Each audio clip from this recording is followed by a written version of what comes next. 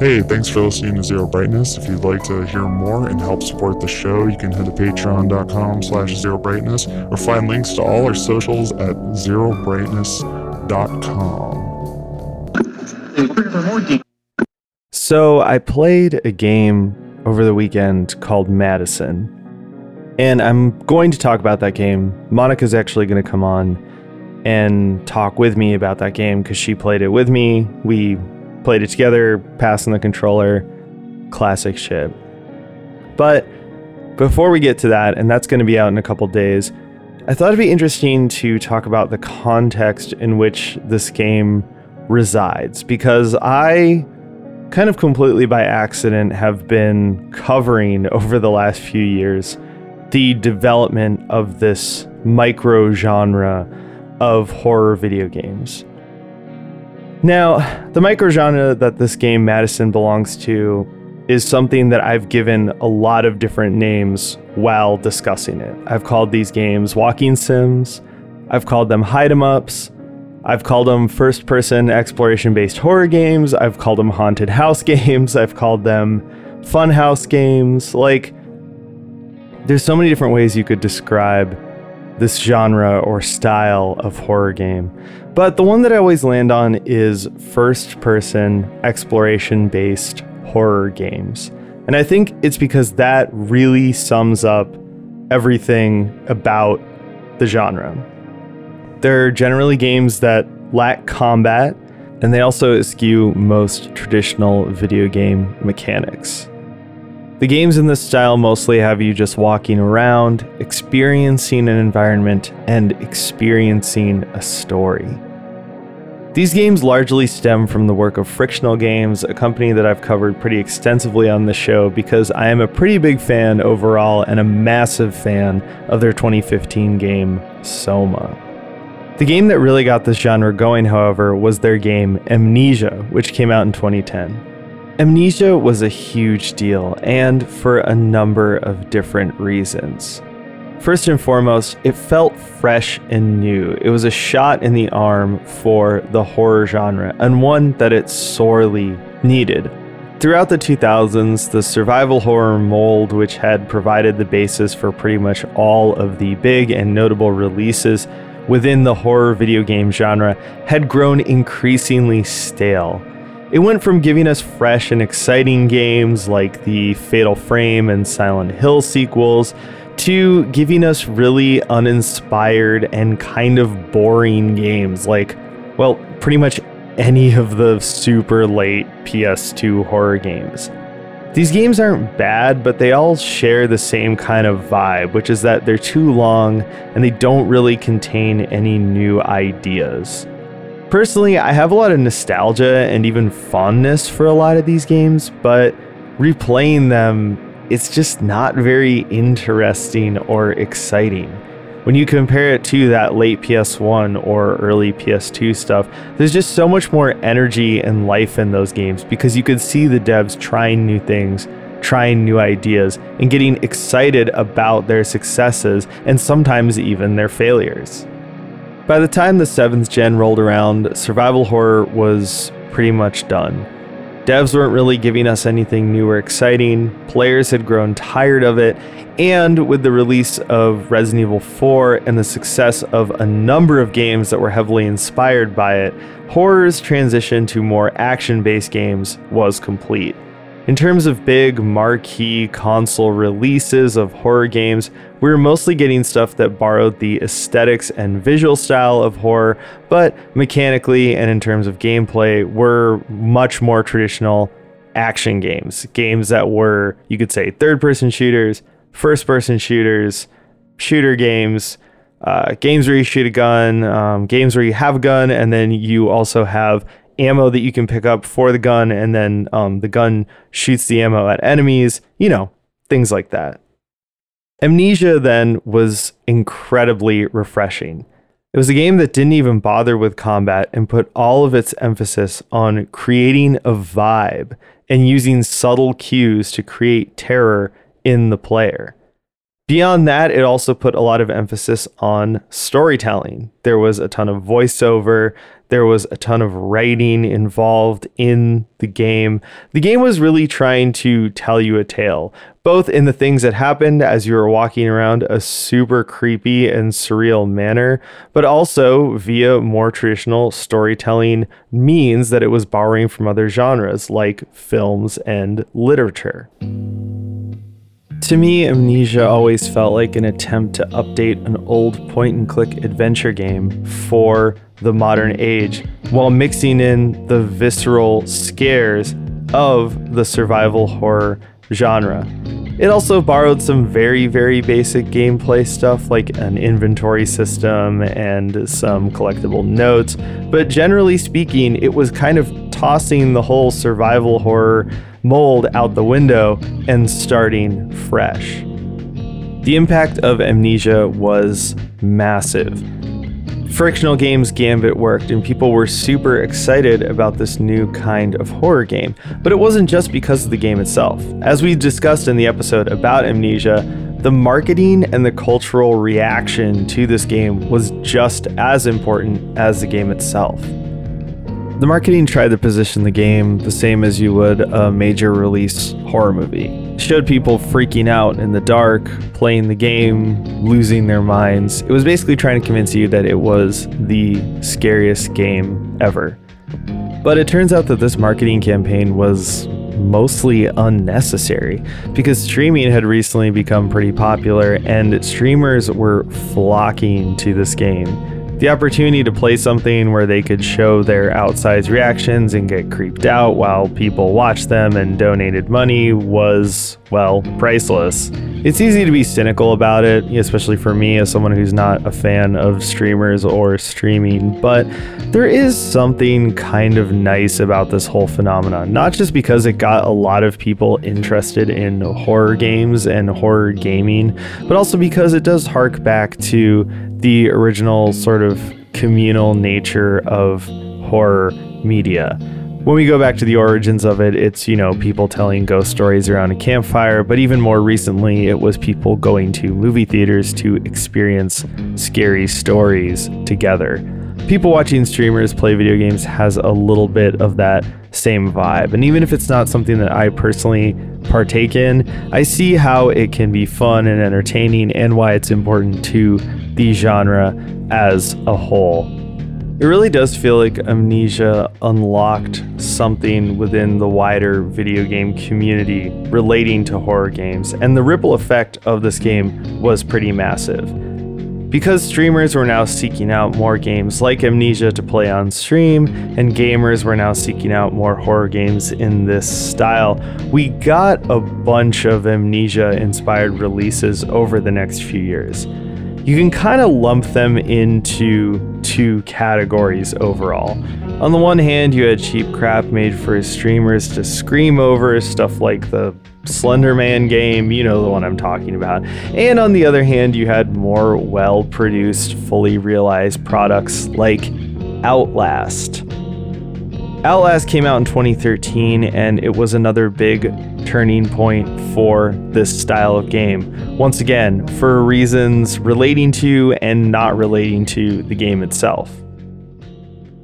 For example, this game was made by Red Barrel Games. Red Barrel was a group of former AAA developers who left that part of the industry to start their own indie studio and decided to take a big swing making a first-person exploration-based horror game. Outlast ended up being very, very successful as a game, both in terms of reviews and in terms of its sales.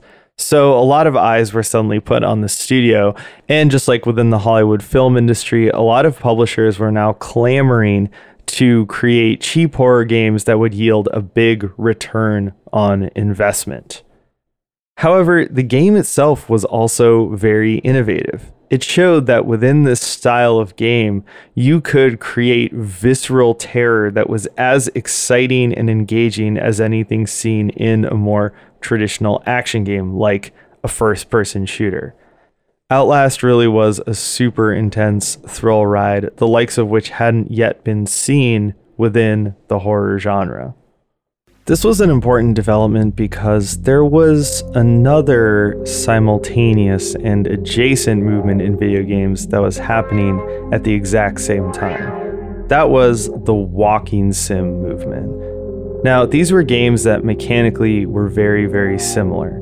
They were first-person, exploration-based adventure games. They did not have combat, and they mostly eschewed any traditional video game mechanics. These games are largely storytelling experiences. You were just supposed to wander around, experience an environment, and experience a story. A lot of them were heavily linear. You wander around, story events happened, you maybe put one thing in another place, but a lot of them didn't even have what you would traditionally call puzzles, let alone inventory systems or mechanics.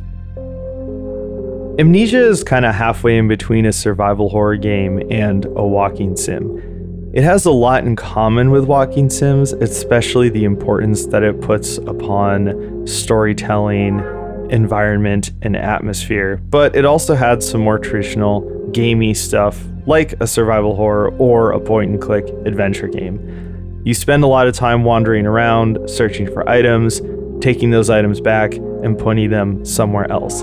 It does have more traditional puzzles, and once again, a lot of them are related to finding items and managing them in your inventory.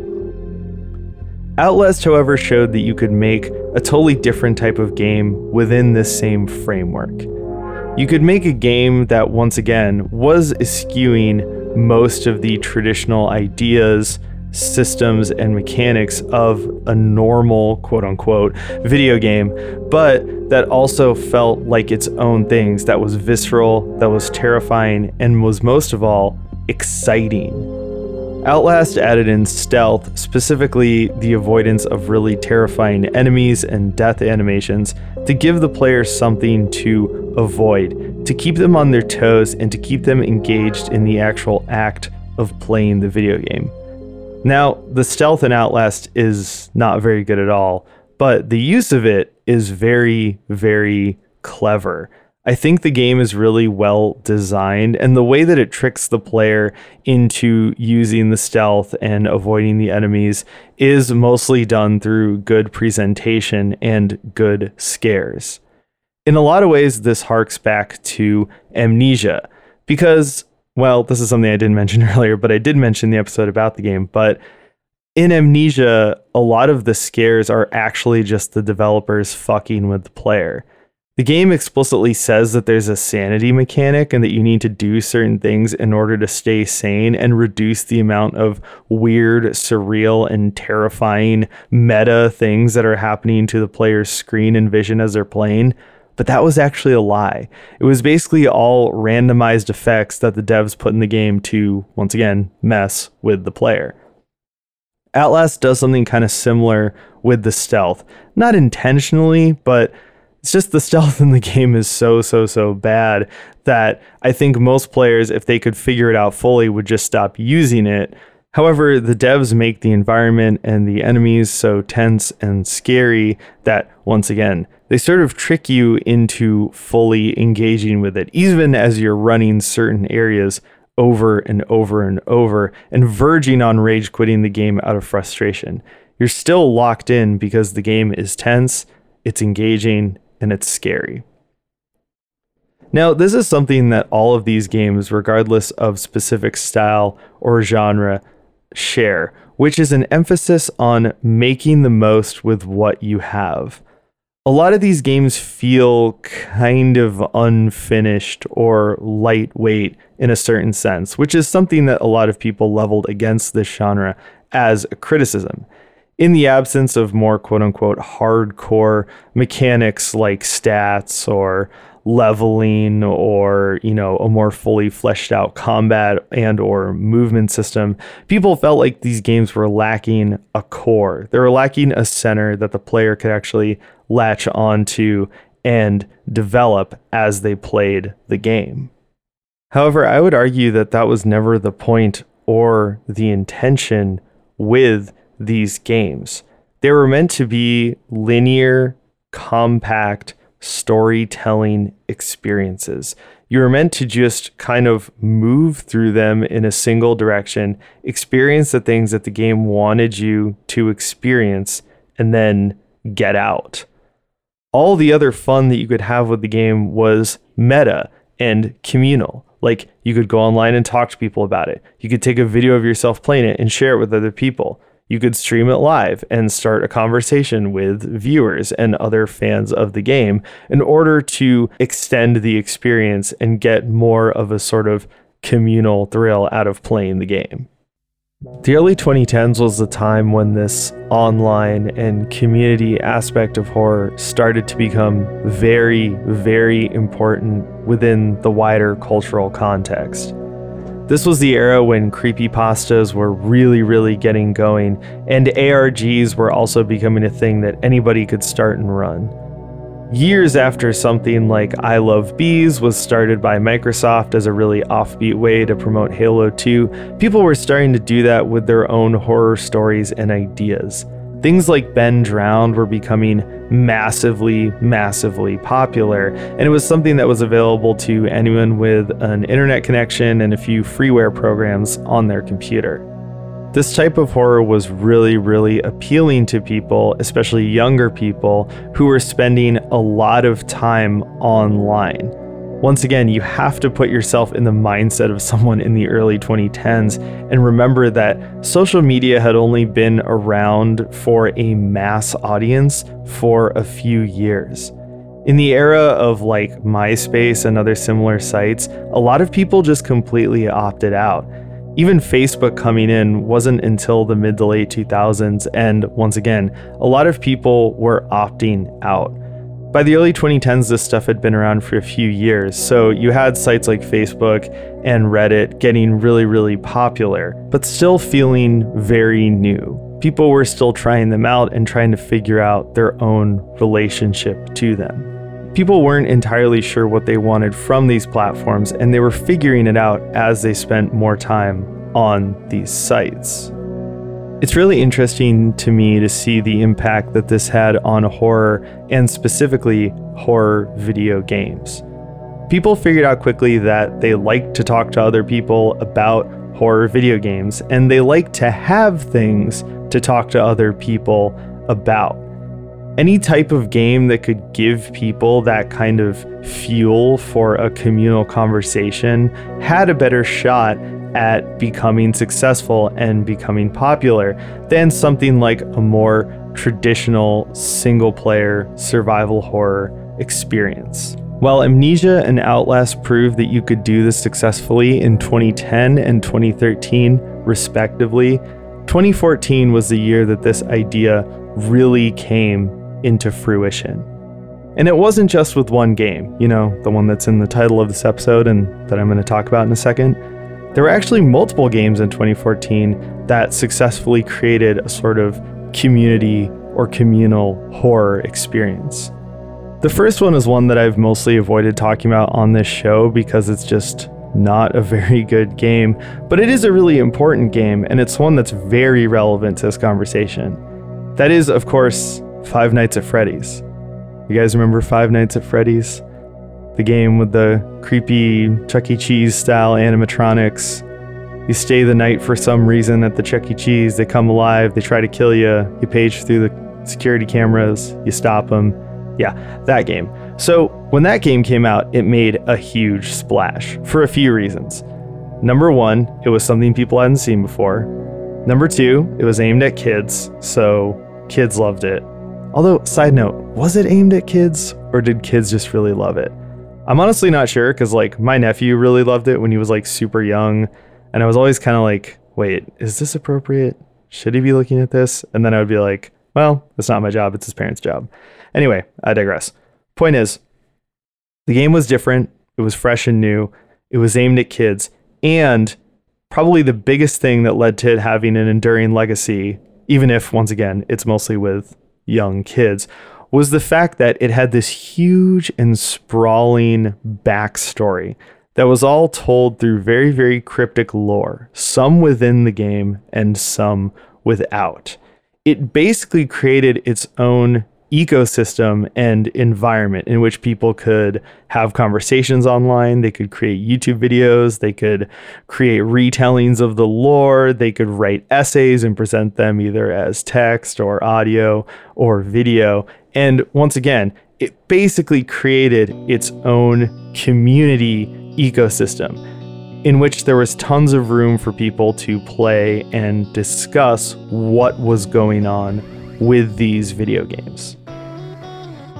Five Nights at Freddy's is a mostly meta horror experience. Like I mentioned, the games themselves are not good. And they're not just not good, they're super simple and super repetitive. At this point, there have to be at least a dozen Five Nights at Freddy games, and that's not even including fan games or things that are really, really distant spin-offs. And yet they all pretty much play exactly the same. The only difference between the games is that they seem to get increasingly difficult and frustrating as they go on. There's just not a lot of meat on the bones there. However, the way that they set up that lore system and that whole ecosystem for people to kind of discuss and dissect the backstory of the games is what made the game such an enduring experience. It was really surreal for me to see my nephew reading books about the lore and watching YouTube videos and just looking up facts online about this series that he honestly didn't spend that much time actually playing. Any experience with the games was kind of shallow and unsatisfying, and yet the games had set up this massive playground for people to explore in terms of its story and lore. It seemed weird at the time, but now I see it as just being really, really forward thinking.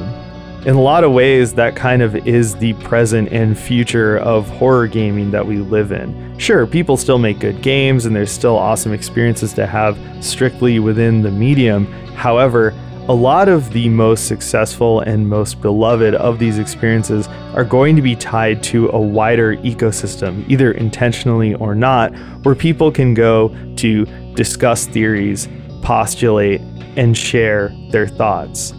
If something is completely closed off and doesn't have any sort of meta or community aspect to it, it is intentionally limiting its own reach as a horror game.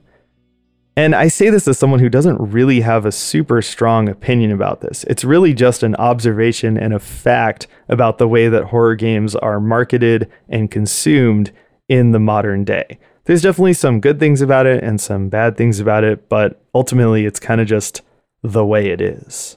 Now, Five Nights at Freddy is a really good illustration of this, but I think that the best example of how this kind of consumption plays out, especially amongst people who are more core fans of the horror genre and looking for more adult experiences in the horror genre, is the phenomenon around the 2014 demo by Hideo Kojima called PT. Now, PT is a game that comes up on this show all the time, but I've never properly set aside time to talk about it. So here we go. We're doing it now. PT, short for Playable Teaser, was stealthily released onto the PlayStation Store in 2014. It was attributed to a fake developer and generally didn't seem to have any information attached to it. Gamers were instantly intrigued by this mystery and flocked to download this weird game. They were greeted by something far more viscerally terrifying than they probably expected. In PT, you walk through an endlessly looping house.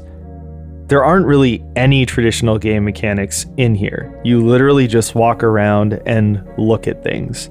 There's a zoom function to focus on items, and sometimes that seems to interact with the game world, but that's about it. You walk through an endlessly looping house, basically a short series of corridors with a couple of rooms attached that at the end loops again. Each time that you go through the door and start the loop over, something has changed.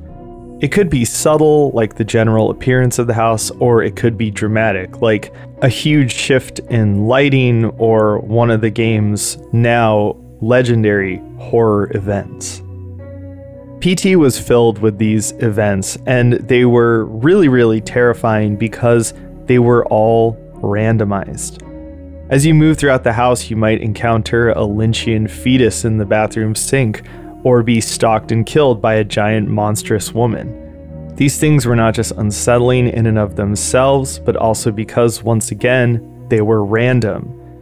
You didn't have the cause and effect of Outlast, where you would fail at stealth and then get killed by an enemy.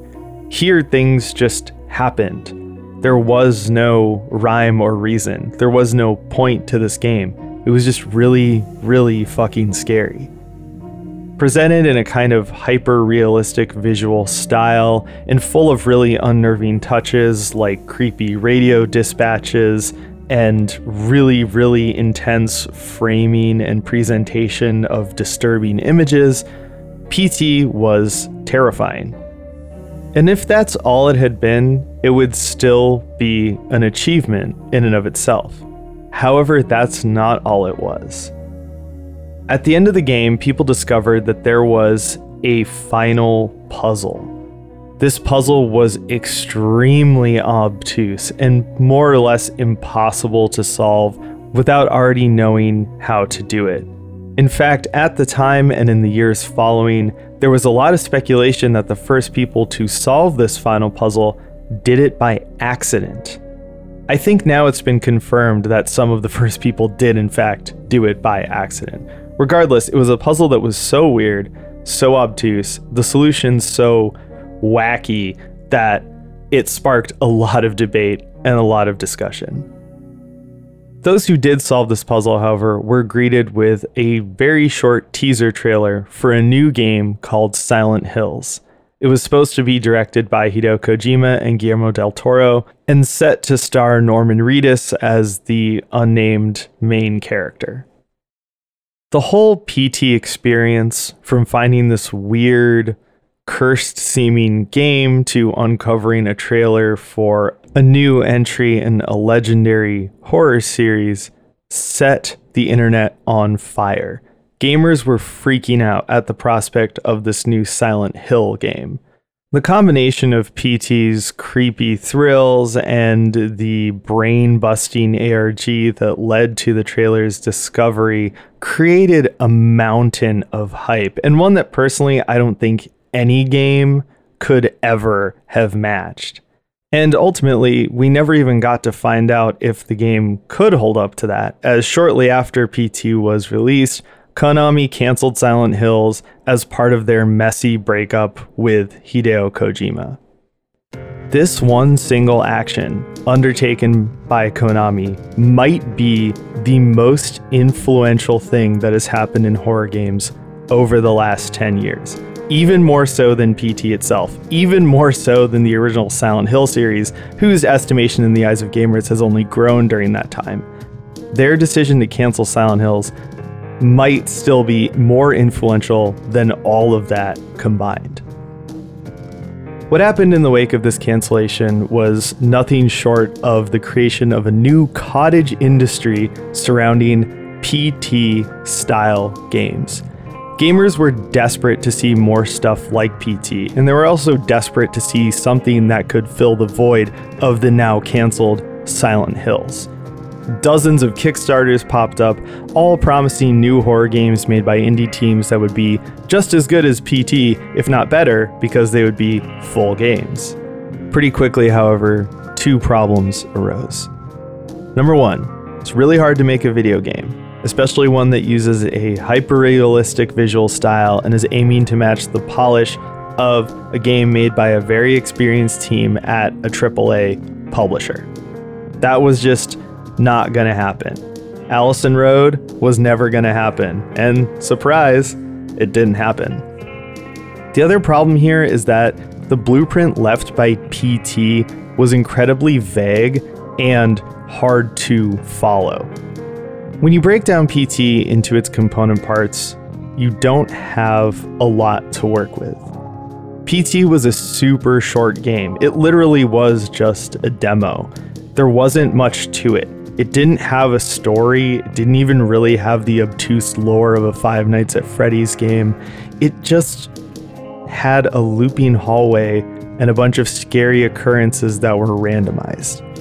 Even worse, the one traditional game mechanic included here, the aforementioned final puzzle, was so weird, obtuse, and hard to solve that any attempt to replicate it would just make your game significantly worse. I mean, we're talking NES era, look at the last page of the manual to solve the puzzle type shit.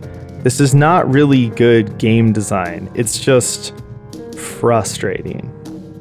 Even worse, if you look at the meta impact that PT had, trying to replicate that would be even difficult and maybe less satisfying for developers. A lot of the obsession around PT didn't really come from the game itself, but more the things that it promised, like a new Silent Hill game or a new horror game by Hideo Kojima. Trying to get people to come together as a community and appreciate your game in the same way that they appreciate PT was really only inviting a lot of weird toxicity or asking people to become scarily obsessed with your game, neither of which I think any indie dev is actually equipped to handle. Now, I say all this not to take away from PT or what it achieved, but just to say that it's a really hard act to follow, and it's maybe not exactly the kind of thing you want to replicate. PT is an amazing game. You can still find some very accurate fan recreations floating around the internet, and I think it's worth trying to find one that works on your computer and playing it. It's a really, really cool game. It's really, really creepy. However, I do get pretty dismayed by the importance that gamers put upon PT. Once again, PT wasn't a full game. It was literally just a short demo, a creepy little thing that was supposed to lead into a larger game that, as I've said before, most likely would not have looked or played or felt like PT. I think the final product would have had more in common with the game that Kojima ultimately made with the same creative team, Death Stranding, than it would the game PT. I think looking at more seasoned developers, we can see that they understood this, as the influence of PT, while still felt, was a lot more subtly woven into their games. I think the biggest and most popular game to come out bearing a really strong PT influence was Resident Evil 7. Resident Evil 7 was a massive departure for the series. It was a reinvention of a group of games that over the last decade had grown increasingly stale. A lot of the seeds planted in that game came directly from PT. The game was in first person, it was a lot more slow paced. For the first half of the game, combat was not a priority, and instead, stealth was. Large segments of the game are given over to slow-paced, atmospheric, and cinematic scene setting.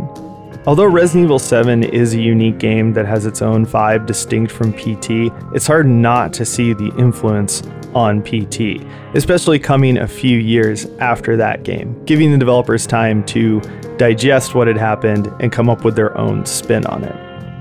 In the indie world, however, it was more like an arms race to see who could get a PT-type game out the door first. Unsurprisingly, this mindset led to a lot of canceled projects and a few that released and bombed because they were, kind of terrible. The most popular game in the indie or indie-adjacent scene to come out post-PT, however, was undoubtedly Layers of Fear. Developed by Bloober Team, a company that I still kind of have a love-hate relationship with, Layers of Fear is, while not their worst game, let's say it's almost their worst game. Layers of Fear is definitely a very PT-influenced game, and it definitely came out in an attempt to capitalize off of the hype of PT. Arriving about a year after the cancellation of Silent Hills and the cancellation of most, if not all, of the big indie projects that had popped up in the wake of said cancellation, the runway was cleared for the arrival of Layers of Fear, and it was very well received. Gamers were beyond hyped to have a relatively PT-style game to play, one that provided them with a lot of the same thrills and chills that they found in that game.